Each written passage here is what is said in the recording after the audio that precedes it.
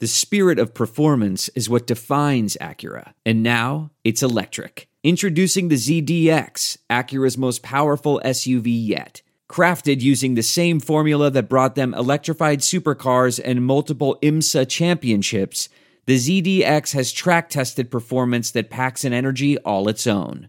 Unlock the energy and order yours at Acura.com. This is it. We've got an Amex Platinum Pro on our hands, ladies and gentlemen. We haven't seen anyone relax like this before in the Centurion Lounge. Is he connecting to complimentary Wi-Fi? Oh, my! Look at that! He is! And you will not believe where he's going next. The Amex dedicated card member entrance for the win! Unbelievable! When you get travel perks with Amex Platinum, you're part of the action. That's the powerful backing of American Express. Terms apply. Learn more at americanexpress.com/withAmex.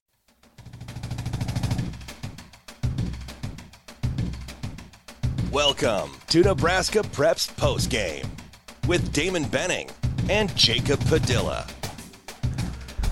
That's that voice. I love to hear it every week. That means I get my man Jacob Padilla. It is another episode of Nebraska Preps Postgame. We are doing recaps. We're doing previews. We're getting all your high school needs met, regardless of sport. We like to dabble. Welcome. JP, how are you? Good to be back. Yeah, it's a busy, fun week last week, and now we're getting ready to do it all over again, starting with tomorrow. And your Phoenix Suns are winning. Yes, and Devin Booker has scored over 100 points on ridiculous shooting in his first 3 games with Kevin Durant. I think that pairing's going to work out pretty well. Okay, so here's the deal, right? So we get the field goal percentages, right? And he's coming off. I mean, he torched the Mavs over the weekend. If you're watching the NBA, National Basketball Association, on big television, can he continue to get those kind of easier shots just playing with KD, because he's extraordinarily efficient from 2? Well, and eventually teams will shift their defense. They'll do more to take, and that's when DeAndre Ayton's going to start eating. That's when Chris is going to start getting to his spots.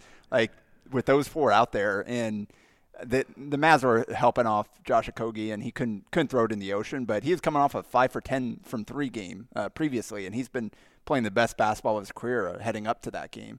And then when he just didn't have it, Monty Williams made the move to go with Ish Wainwright. And dude that started the year on a 2-way, just converted to a full contract, comes in and hits 3-4 threes in the second half and takes advantage of them playing off of him. And that's the good thing. Like, people talk about the depth on this team, and the depth isn't the problem. It's going to be 5, 6, 7, or 5, 6. Like, are those guys good enough? They've got enough pieces on that bench to kind of adjust to the situation and the matchups and all that. It'll just be a matter of, can that 5th guy, that 6th guy, take advantage of the way you need him to. And I like their chances of being able to do that, especially if Booker and Durant continue to play the way they are. Yeah, Jacob Padilla in a good mood is always a good Jacob Padilla. So go Suns as we transition into high school hoops. And let's start in D1.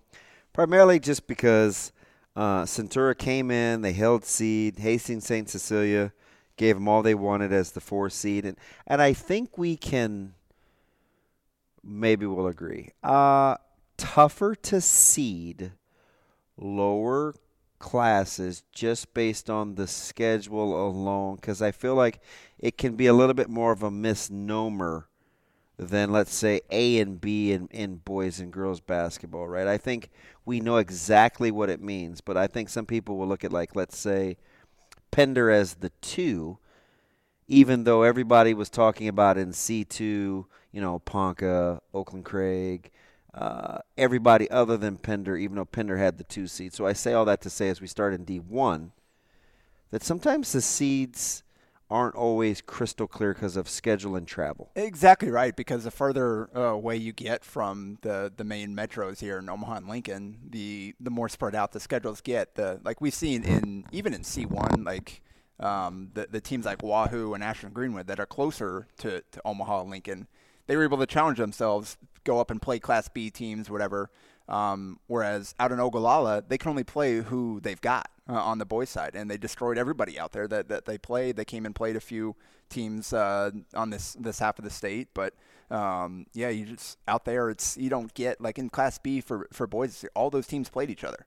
Like all the good teams in B, for the most part, played each other during the regular season. So you've got a better feel for those teams. Yeah, smaller classes. Like Hastings St. Cecilia made the championship. They came in with a 17-7 record. As the 4 seed. Ravenna, they lost their last 2 games, I believe. I think they lost the third place game too, if I remember correctly. Mm-hmm. Came in 24-2, went 1-2 at the state tournament. So as the 1 seed. So yeah, like you said, it's kind of up there. But in the end, we got we saw in the quote Why Not as a 6 seed made it in D2. So they had all kinds of mixes. We had kind of went through the seeds before the tip-off on Saturday, just the number of 1, 2, 3, 4, 6 seeds. Like we had a pretty good mix of seeds in the championship games. Yeah, hold that thought too, because I think I'll say this early, or maybe I'll say it now. I'm looking at A through C1. Maybe even C2. Would not surprise me at all if all 1 seeds cut down the net. Especially the way they're all playing. Right? Like, I just was kind of looking at it. I was like, Bellevue West wouldn't surprise me. Certainly Scott wouldn't surprise me. The run Wahoo's on. Wahoo wouldn't surprise me, nor would Ogallala. Right? So. Well, and then Freeman in C2. Yeah, I do like so. And you know what's funny about Freeman? Because I think they're 26-2 right now. You said something a couple of weeks ago, because I always like to give credit where credit is due, especially when you kind of know more than like the lay person, because that means you do your homework. We were surprised that Freeman got jumped in the coaches poll a couple of weeks ago after the Grand Island, the Harvest Hoops Classic, and we felt like Freeman was maybe a little more deserving because of their schedule. Yeah. And it caught you off guard. You were like, I don't know about Freeman getting jumped right there. But it is what it is, and here they are as the 1 seed. Yep, just kept winning from there. But first let's knock out the girls before we jump into the boys. You mentioned the D1 Centura pulled it out against Hastings St. Cecilia. Sydney Davis. Ooh. Yeah, no kid, because right off the bat, like St. Cecilia couldn't have gotten off to a much better start. You got, go figure, Kissinger hitting threes in the state championship game. Just a freshman. But they kind of ran out of steam, and Centura just took over in the second half. And you mentioned Sydney Davis, 20 points, 11 rebounds, 4 blocks. And really, St. Cecilia took control when she got in foul trouble and had to sit on the bench. I felt like that was key kind of throughout, was the foul situation and managing minutes. Yep, and then put her back in, realized, all right, we need to get her out there, and she managed to get through the first half without any fouls, and they kind of started to get back into a rhythm. And then second half, they held St. Cecilia to 2 points in third quarter and just 6 in the fourth. Just could not score against them. Couldn't make a shot. Turnovers down the stretch. Just really impressive performance from Centura, and Sydney Davis is obviously the star there. Coach talked about her having she's got basically every shot blocking record for Centura. 6 foot kind of wing guard type. Does a little bit of everything for them. Went 11 of 15 from the free throw line. Hit some tough shots around the basket. And again, the shot blocking, a couple really just like meet you at the top and pull that thing down. Really impressive performance from her to lift her team to a state title.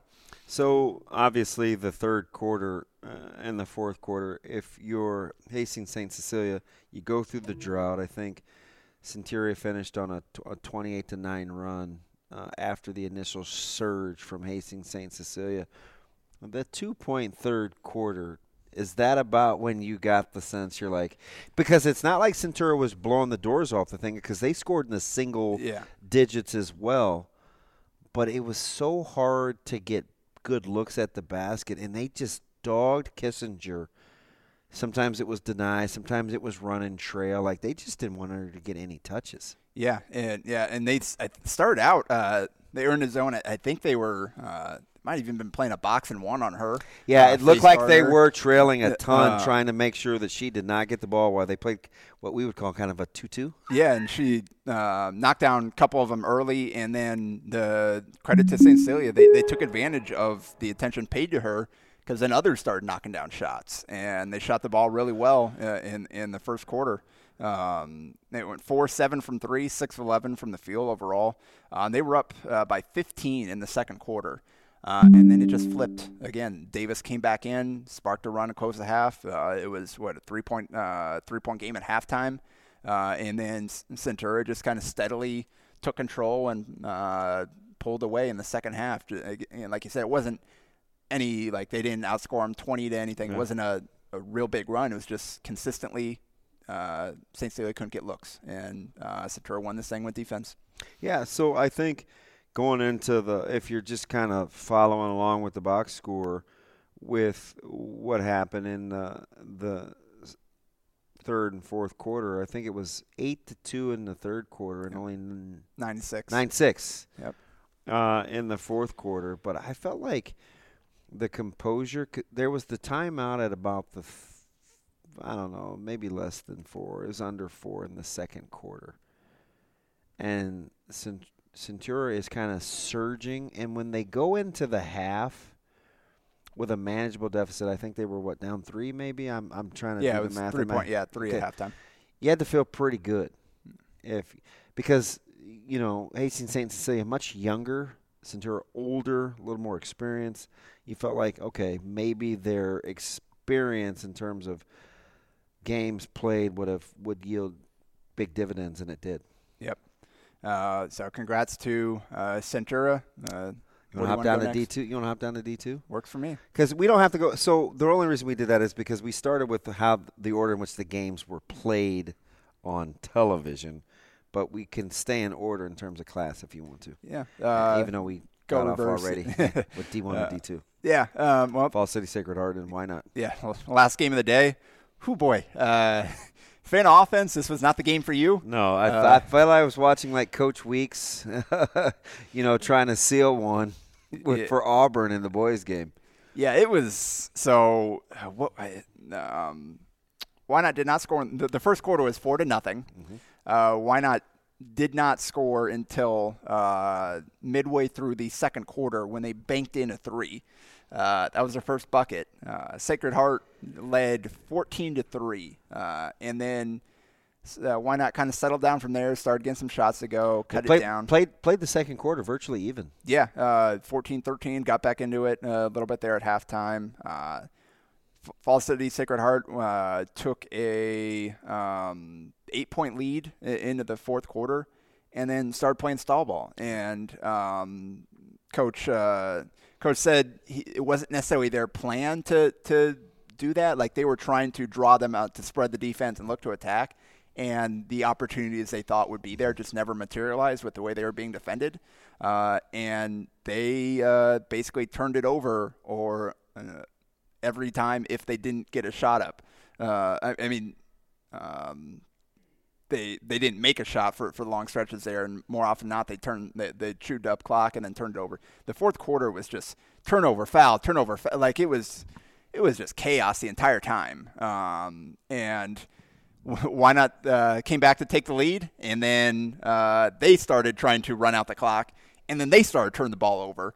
And then Sacred Heart got it back and took the lead on some free throws, and then they switched to a 2-3 zone the last couple of possessions after playing man, and it really stifled Wynot, and they didn't even get a real look on the last play of the game. It was a kind of heave from the logo at the buzzer that never had a chance. So credit to Sacred Heart for kind of closing that thing out, but 21 combined field goals in this game. Let me ask you something. As we saw, it was 4-0, I think, at the end of one. I think the fourth quarter was 11-4. So still only 15 points combined. In between there, you had some fairly decent scoring. A lot of talk all weekend about shot clock versus no shot clock. Do you think coaches should have to adjust to tempo and style of play, or do you think, gosh, you know what, some teams just aren't meant to be sped up?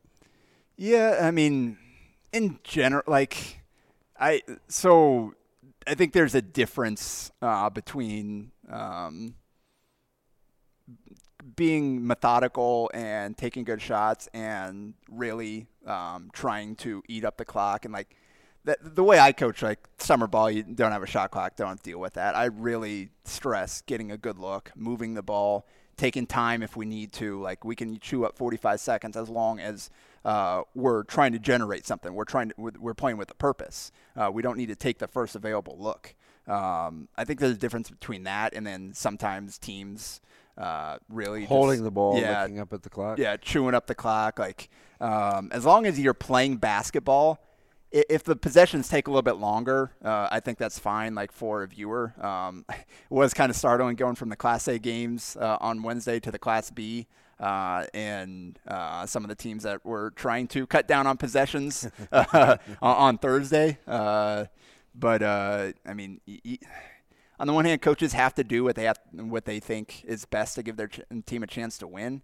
On the other, as a spectator and fan of the game and of kids, I just want them to be able to play. I want them to go out there, play basketball, let the players try to make plays, and then go from there. Were you surprised that Werdenberger and Scholl, the two primary scorers for Falls City, were able to just sustain? Yeah, and credit to McKinley Scholl, and coaches talked about her. She got hurt first game of the year and didn't come back and play till January, and still isn't 100%, they said. Came up 10 big points in that game. Wernberg at 11. Gentry Lechtenberg hit the game-winning free throws. And credit to Sacred Heart and unfortunately this was a bit of a theme of the tournament, saw their teammate go down with a knee injury, Delaney Witt. And were able to kind of rally and finish the game and pull out the win despite seeing and she was in a lot of pain. You could hear when she went down in the second half there. Yeah, kind of gave me the willies. Yeah, and again, unfortunately wasn't the only one that suffered a major injury during the tournament or leading into the tournament. We saw a few teams in Class A. The first two games featured starters on the lower seed. Key players in street clothes. So, but credit to Sacred Heart pulling that out again, 33-32, and just another state championship there in Falls City. It's their 8th. I think quite a few of them in the last several years. So they're on quite a run. Kind of got a power down there in that class. Yeah, quickly, let's hop to C2, where I felt like we talked about this one. I was on social media talking about this one. This was the toughest for me to pick. I went with Oakland Craig. I said the true dark horse, though, was Pender. Even though they were the 2 seed, everybody talked about either Crofton, OC, or Ponca. I felt like Pender was kind of the afterthought, even as the 2 seed. Did not disappoint as this one went down to the wire. Well, and credit to Pender because this game was played to the Oakland Craig style. You watched them before. They're just pure chaos. Yeah. Transition, fast break, trapping, pressing, flying all over the place. They just want to make that game ugly, up-tempo, and they succeed in that. They were all, bunch of turnovers. Pender had 19 turnovers and found a way to win. Both teams shot under 37% from the field. What wasn't necessarily a pretty game.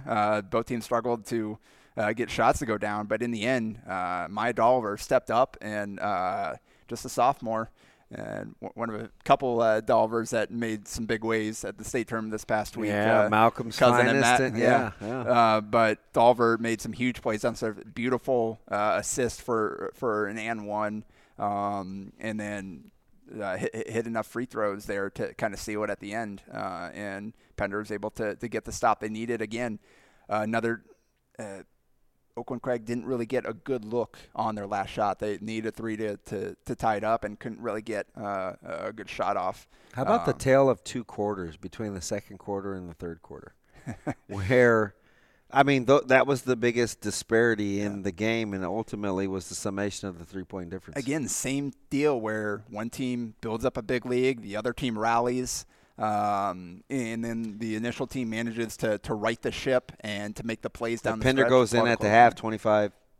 16, up 9, and then 14-8 third quarter for Oakland Craig, getting back into it. Cheney Nelson led the way with 18 points in the game for them. She's had a great career. They needed some more Rennerfelt, in my opinion, in terms of touches. That just for a balance of a different way to score, at least in my opinion, for Oakland Craig. Yeah, because the outside shots weren't falling. They were only 3 of 21 from 3. Just didn't quite get enough there. But that was the difference in the game. Nelson had 18, Dolver had 16. Kirsten Fry 4 of 8 from 3. Scored 12 points. She was the kind of the second scorer that Oakland didn't really have. Nobody else had more than 8, and stepped up and hit some big shots in the second half. So credit to her for kind of giving her team the boost that they needed to pull out the victory. And one of the few that got away, and it happened kind of late. The third quarter, not good for Adams Central. North Bend runs away with it against Adams Central. Yeah, just could not score enough points. Couldn't find a way to forgot what the stretch was, but to open the third quarter, North Bend just went on a run there, just pulled away as Adams Central couldn't find a way to put the basket. And I mean, credit to North Bend because they won by 17 despite Caitlin Emanuel struggling mightily. Only 5 of 13 from the field, 2 of 10 from the line. She's as good as any player in the class. Obviously, Ruthie Loomis Gold was going to Colorado, but Emanuel's had an absolutely phenomenal career for them. But sister Lindsay Emanuel, just sophomore, stepped up with 13. And then Madison Bishop, again, that was the key. Had 13 points, was efficient with their opportunities, went 6 of 7 from the line, knocked down a 3. Their only 3 of the game, 1 of 10 from 3 and won the game. But they also had Adams Central to 2 of 13 from 3. So really the key to the game was Adams Central just couldn't find a way to score against North Bend's defense. They're just athleticism, their length. Again, credit for North Bend for pulling that out despite being down a starter. Josie Cleveringa wasn't able to play in the tournament, got hurt, had to play without her. Right before. It's a starter. So to finish that off despite losing a key piece is a credit to everybody in that program for stepping up. Does your business need an easy, competitive financing for trucks or equipment? Currency is here to help. Currency specializes in finding the best available rates and terms for construction equipment, farm machinery, trucks, and trailers. In fact, customers can get loans up to $500,000 with little or no money down and terms up to 72 months. Currency can also help if you're getting serious about buying a new or used motorhome, fifth wheel, or utility vehicle. Just fill out an application and the Currency Finance team will get to work finding a lender with the most competitive options. It's quick, secure, and best of all, it's free to use. Currency is equipment financing made simple. Visit gocurrency.com for details. Let me go down because as we jump to B and A quickly here before we move on to boys, this one was probably the biggest surprise for me, even though, and you know this because I follow the girls' side of the basketball as closely as anybody. I did not expect the ease in which Elkhorn North sustained, knowing full well that Britt Prince is an absolute phenom. I've seen Ivy live. I've seen Riche Bristol. I've seen Strikey from Chambers. I've seen Jess Shepard. I've seen them all. And I've seen them with my very own eyes. Even though Britt Prince's prowess will supersede them all in terms of recruiting, I still will take Ivy in a head-to-head deal. But the score and the manner in which they did it in terms of ease surprised me. Well, and we were on this collision course the entire season. The whole season. Nobody else was able to touch either one of them. They played the first weekend of the year. I believe it was Scott's first game, Elkhorn North's second. matchup, and Scott got that one, and it wasn't that close either. It wasn't a last-second thing. It was a decisive victory, and Elkhorn North didn't lose again. Won out the rest of the season. Obviously beat Millard South in a game which obviously we'll talk about them in a minute, but showed that just how good this Elkhorn North team can be. But yeah, the story of the tournament was Britt Prince. Just an absurd performance all 3 games. She missed 4 total shots in the first 2 games and scored 58 points. Yeah. With missed 2 threes, missed 2 twos. That was it. Didn't miss from the free throw line. Just unreal efficiency. And the way she was doing it, scoring from all 3 levels, was 5 of 7 from 3 in the first 2 games. Was 18 of 20 inside the arc, finishing both hands, Euro steps, hit a floater, and she had the pull-up jumper falling all weekend long. And then come into the Scott game, and she misses 4 of her first 5 shots in that first quarter, and it's 18-18 at the end. You're like, all right, here we go. This is what we've been waiting for. Back and forth, big shots made both ways early on. But as the game went on there, just eventually. And I'm not shocked at the way this turned out. Just watching the way Scott plays, their shot selection at times, like a lot of it, a lot of it, they just kind of overwhelm you with their defense volume. And their depth and volume. They get more shots than you.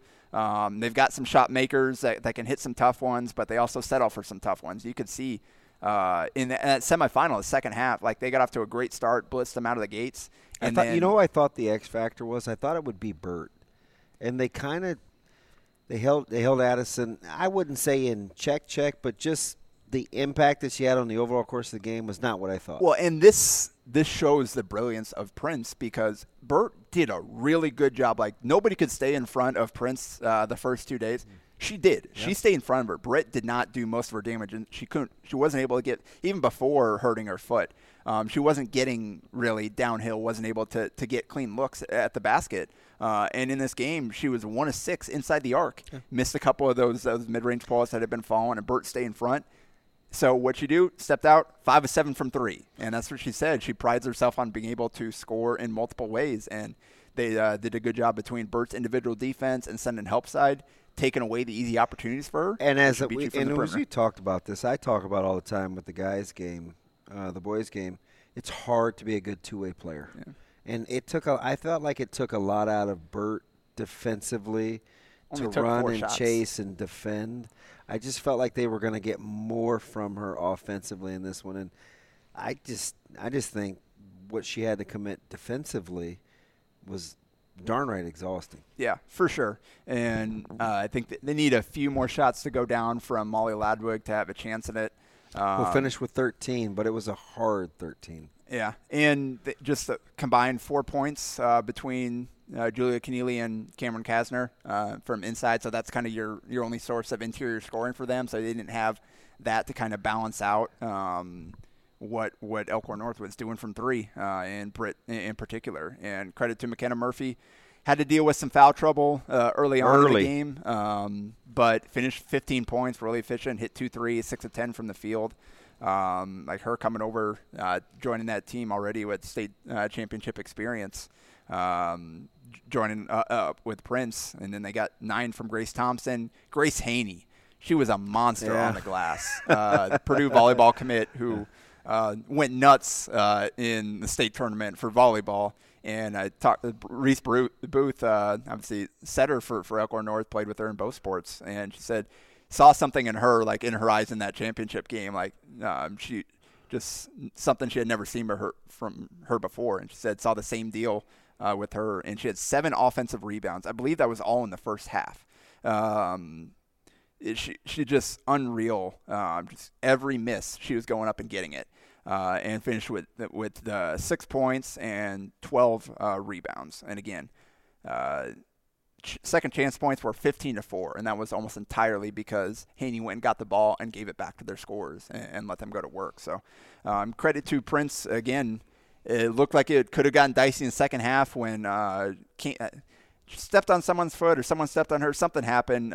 Foot strain is what the trainers thought initially it was. She came back out. They were working on her for a bit. Elkhorn North didn't score the 2.5 minutes that she was on the bench.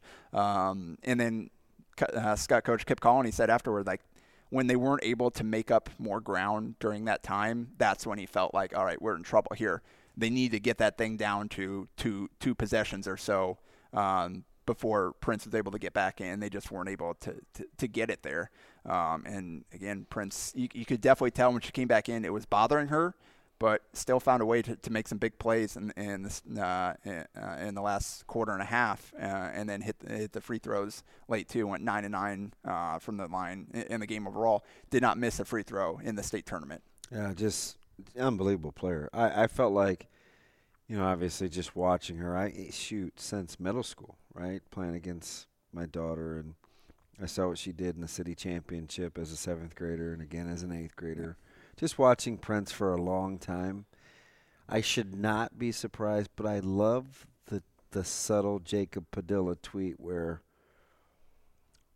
basically you're saying, would love to see the players that are ranked ahead of Britt Prince because they have to be pretty good. Yeah. Because let's not forget, this isn't just Nebraska she's done this to. She does it in summer as well. Yeah, playing on the Adidas circuit last year. Obviously, we saw the game winner. She hit ridiculous steep. But, yeah, ESPN has her ranked 10th nationally in her class, which, I mean, that's incredible. 10th best player in the country, 5-star. I mean, she can go wherever she wants. But that's legit. But I think Jimmy Moats tweeted about her as well. It's just how complete she is. Again, she can impact the game in every single way. Like, she gets after it on the glass. She's one of their best rebounders. She is, I think, 20. Good with assists. Yep. Makes free throws. Can get downhill. Can score from mid range. Obviously, lights out from 3. Just complete. Can beat you in every single way. And that's what we saw throughout the state tournament. Just averaged 24 points, 9 rebounds, 6.5 assists this year. Yeah, she's fantastic as we get ready to hop over to Class A. Hard to believe we're already at the 30-minute mark. It's hard to get through this quickly. We do it different than anybody, man. It's a collision course now. You guys are thorough. We're thorough as Millard South gets it done with the super seniors. Remember, let's rewind. When the article came out in the Omaha World Herald, and it was Millard South's version of the Fab Five in terms of freshmen that were going to Millard South, people thought, they rolled their eyes if they weren't Patriot fans. If you were the parents and parts of that program, you're like, ooh, here we go. They found a way to close it out and get the one with the big 3 left over. People forget about Juliana Jackson and some others. Joanna Jones. Joanna Jones, I'm sorry. And Juliana Jackson. Like, really, DB? I was thinking. Anyway, let's not get into my head. Yeah, dangerous place. Well, I mean, coming off the ACL injury, I don't think people expected a ton when she came back. But, man, you talk about getting the proverbial monkey off your back and meeting expectations. They did it in a dominant fashion. And the fact that they did fall behind early. 92 close to the first quarter. You go in, down 17-10 after 1. Lincoln High's feeling great. And then for them to regroup, settle in. We gave up a 28-point second quarter. That's, just unreal stretch there for Millard South. And to take control of that game, go up 38-30 at halftime. And, I mean, Lincoln High, they kind of pushed throughout the second half. There were stretches where you thought, okay, here they got to 6 here, they got to 6. And listen, I love their backcourt. I love Brianna Robinson. I like Brill. Brianna Robinson is pretty complete. Heading to northern Iowa. She takes some tough twos. Yes. Which I'm like, okay, I kind of get it. I sometimes, because she can get fouled anytime she wants to, and she's a really good shooter. But she is spectacular. But I mean, the big 3, just Lemon, Babbitt, Olsen and Maya Babbitt, I've seen it for years. Killer. She is so streaky and such a good shooter. You blink, and it's all she wrote. And that's exactly what happened in this game. Again, Lincoln High gave themselves several chances second half. They push every single time. North-South had an answer. And in the fourth quarter, that answer was Maya Babbitt. So obviously in the semifinal, she went 8 of 14 from three, set a state tournament single game record. Just unreal performance. Followed it up. She was 1 of 7 from three through the first three quarters. Couldn't get to go in the ocean. Didn't care at all. Fourth quarter, Lincoln High makes a push, right? Comes down, step back three in transition. No rebounders. Crowd kind of gets going a little, right? And hits 3 threes in a row, her first 3 threes in the fourth quarter to essentially steal the game there. And that's one team. But, Chloe Lemon's toughness, she's so competitive. Cora Olsen's been a winner her whole life. You let that team play downhill, kind of snowball, boy, they'll get you, and they got you in a hurry. Yeah, 20 and 10 from Cora Olsen, 20 points from Chloe Lemon, and then Babbitt finished with 30. Again, goes from 1 of 7 to hitting 3 straight in the fourth quarter to seal the game, just the confidence that she has. And I talked about this, like her ability to get the shot off and have a chance to make it. There aren't many people that can shoot quite like she can. Do you know her range? Do you know her equivalent on the men's game? I know you're going to get this right. Just to get the shot off. Jaden Jackson. Jaden Jackson. Yep. She's totally Jaden Jackson. Exactly. Just pulling it from anywhere. It's quick. You may not think she's going to shoot it. She gets her feet right.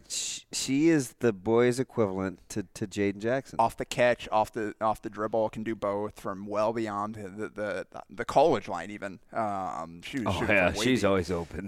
Just she was absolutely phenomenal in this state tournament. I can't. Feels like Kent State got an absolute steal there. I feel like she could probably play a little bit higher than the MAC, but especially when she learns to trust putting it on the deck. Yeah, because she's going to make open shots. Yep. So, yeah, credit to them. Just phenomenal. And then Lexi Finkenbeiner, 2 points. She had the only 2 points outside of the big three, 16 rebounds. Yeah. And Bryce Myers talked about how this team doesn't work without her. Yeah, she is perfect. Came over from Millard North, did a lot of the dirty work, hard going from north to south. In that community, she embraced it. The perfect fourth player to go with that big three because she's not going to shoot anything except for an open layup and doesn't care. Yeah. Again, goes 16 rebounds. She's the leading team in the SISH, has no problem setting up all those other three to go get buckets, and then takes on the toughest defensive assignment. I mean, this is a game where Juliana Jones only played 14 minutes. She was in foul trouble from the start. Yeah. So they needed big minutes from Randa Kelly, and Grace Pruga had to play a little bit off the bench as well. But it really was those four that sealed this thing. And North-South did a good job, again, with just kind of the way they get up their pressure. Jalen Brill played really well, but I like she only her got game. 7 shots. Yeah, I like her game. Sometimes just as the more traditional role in terms of pass first, she's not aggressive enough, at least in my opinion, on offense. And again, a team that I followed for a long, long time. Heck of a job by both those teams, and congratulations to the Patriots. No doubt. Let's go 1 through 8 rapid fire. Let's go. We'll preview North Star, Bellevue West. Man, you talk about length and athleticism versus super complete and underappreciated defensively. I just don't get the sense, unless this game stays in the low 50s, I don't see how North Star pulls it off. Yeah, I just don't trust their offense. Their shot. Yeah, their shot making, their decision making. Credit to Coach Steinbrook and getting them to this point from where they were last year to qualify for the state tournament. He's done a great job of figuring things out with the various zones, using the length. Did a good job, but I mean, nothing against them. Everybody's going to have a tough time against Bellevue West this year. I think that's pretty clear. So, listen, backcourt matters. Lazarick Houston going to have to be big. He's their primary ball handler. Do you think the length of North Star can bother the finishing around the rim of Bellevue West when they get Garcia and a rope and even Dotzler getting downhill himself? Listen, and I'm telling you, Stuvie takes some tough 2-pointers from about the 10 to 14. Stuvie's mid-range game is way good, and it's way underappreciated because we don't like mid-range game. But he makes a ton. Can North Star be disruptive enough with their length?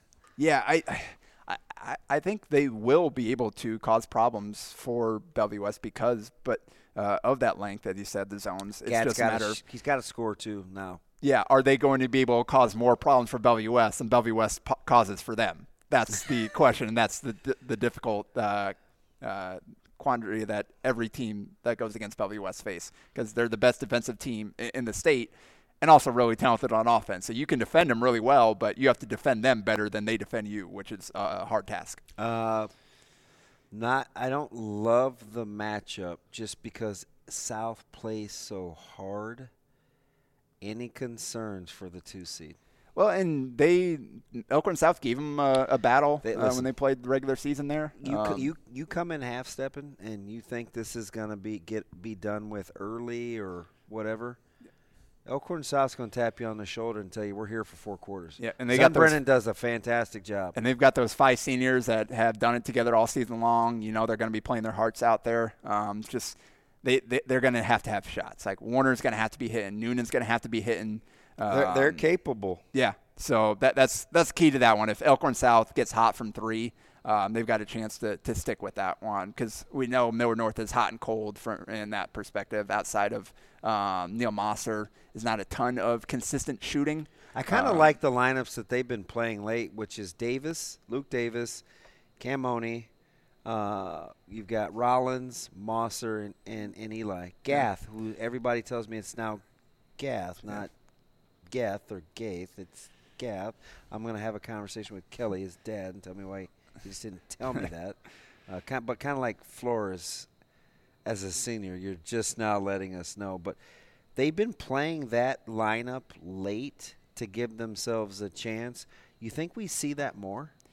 Yeah, I think so. They'll mix and match those pieces, try to figure out who's clicking, who gives them the best chance, the most well-rounded lineup. But I mean, if Eli plays the way that he did the last week of the season, Millard North is going to have a chance to make a deep run here.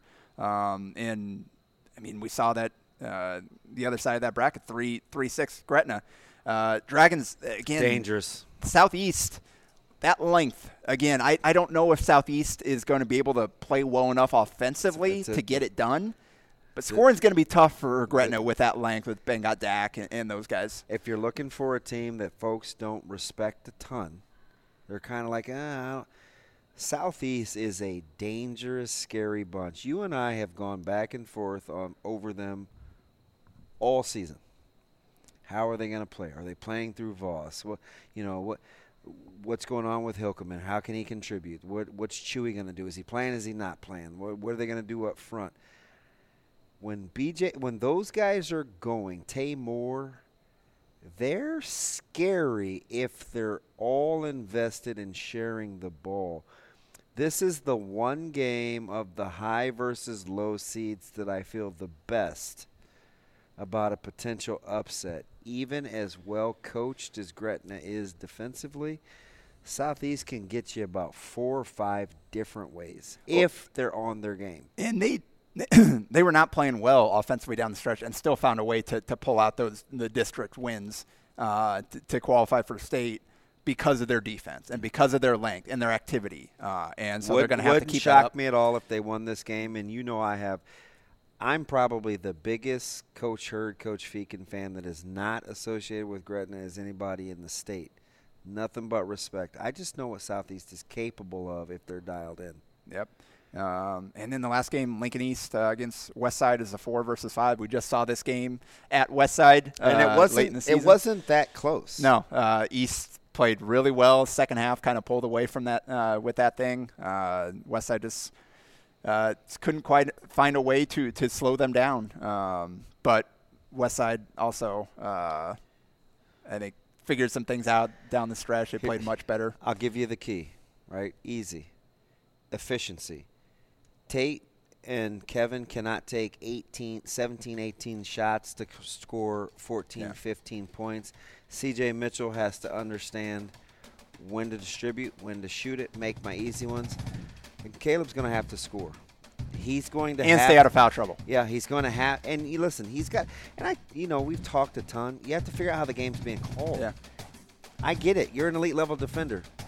You're not going to get the benefit of the doubt anymore because of the way you play. Yeah. And they need him out there to take on whichever of the two Carters is hot. If they get them both hot, East is a handful. That's a solid 4 right there. That's a good bunch. Yeah, we talked about Wahoo, Scott, kind of the prohibitive favorites in B, C1, Freeman, and C2.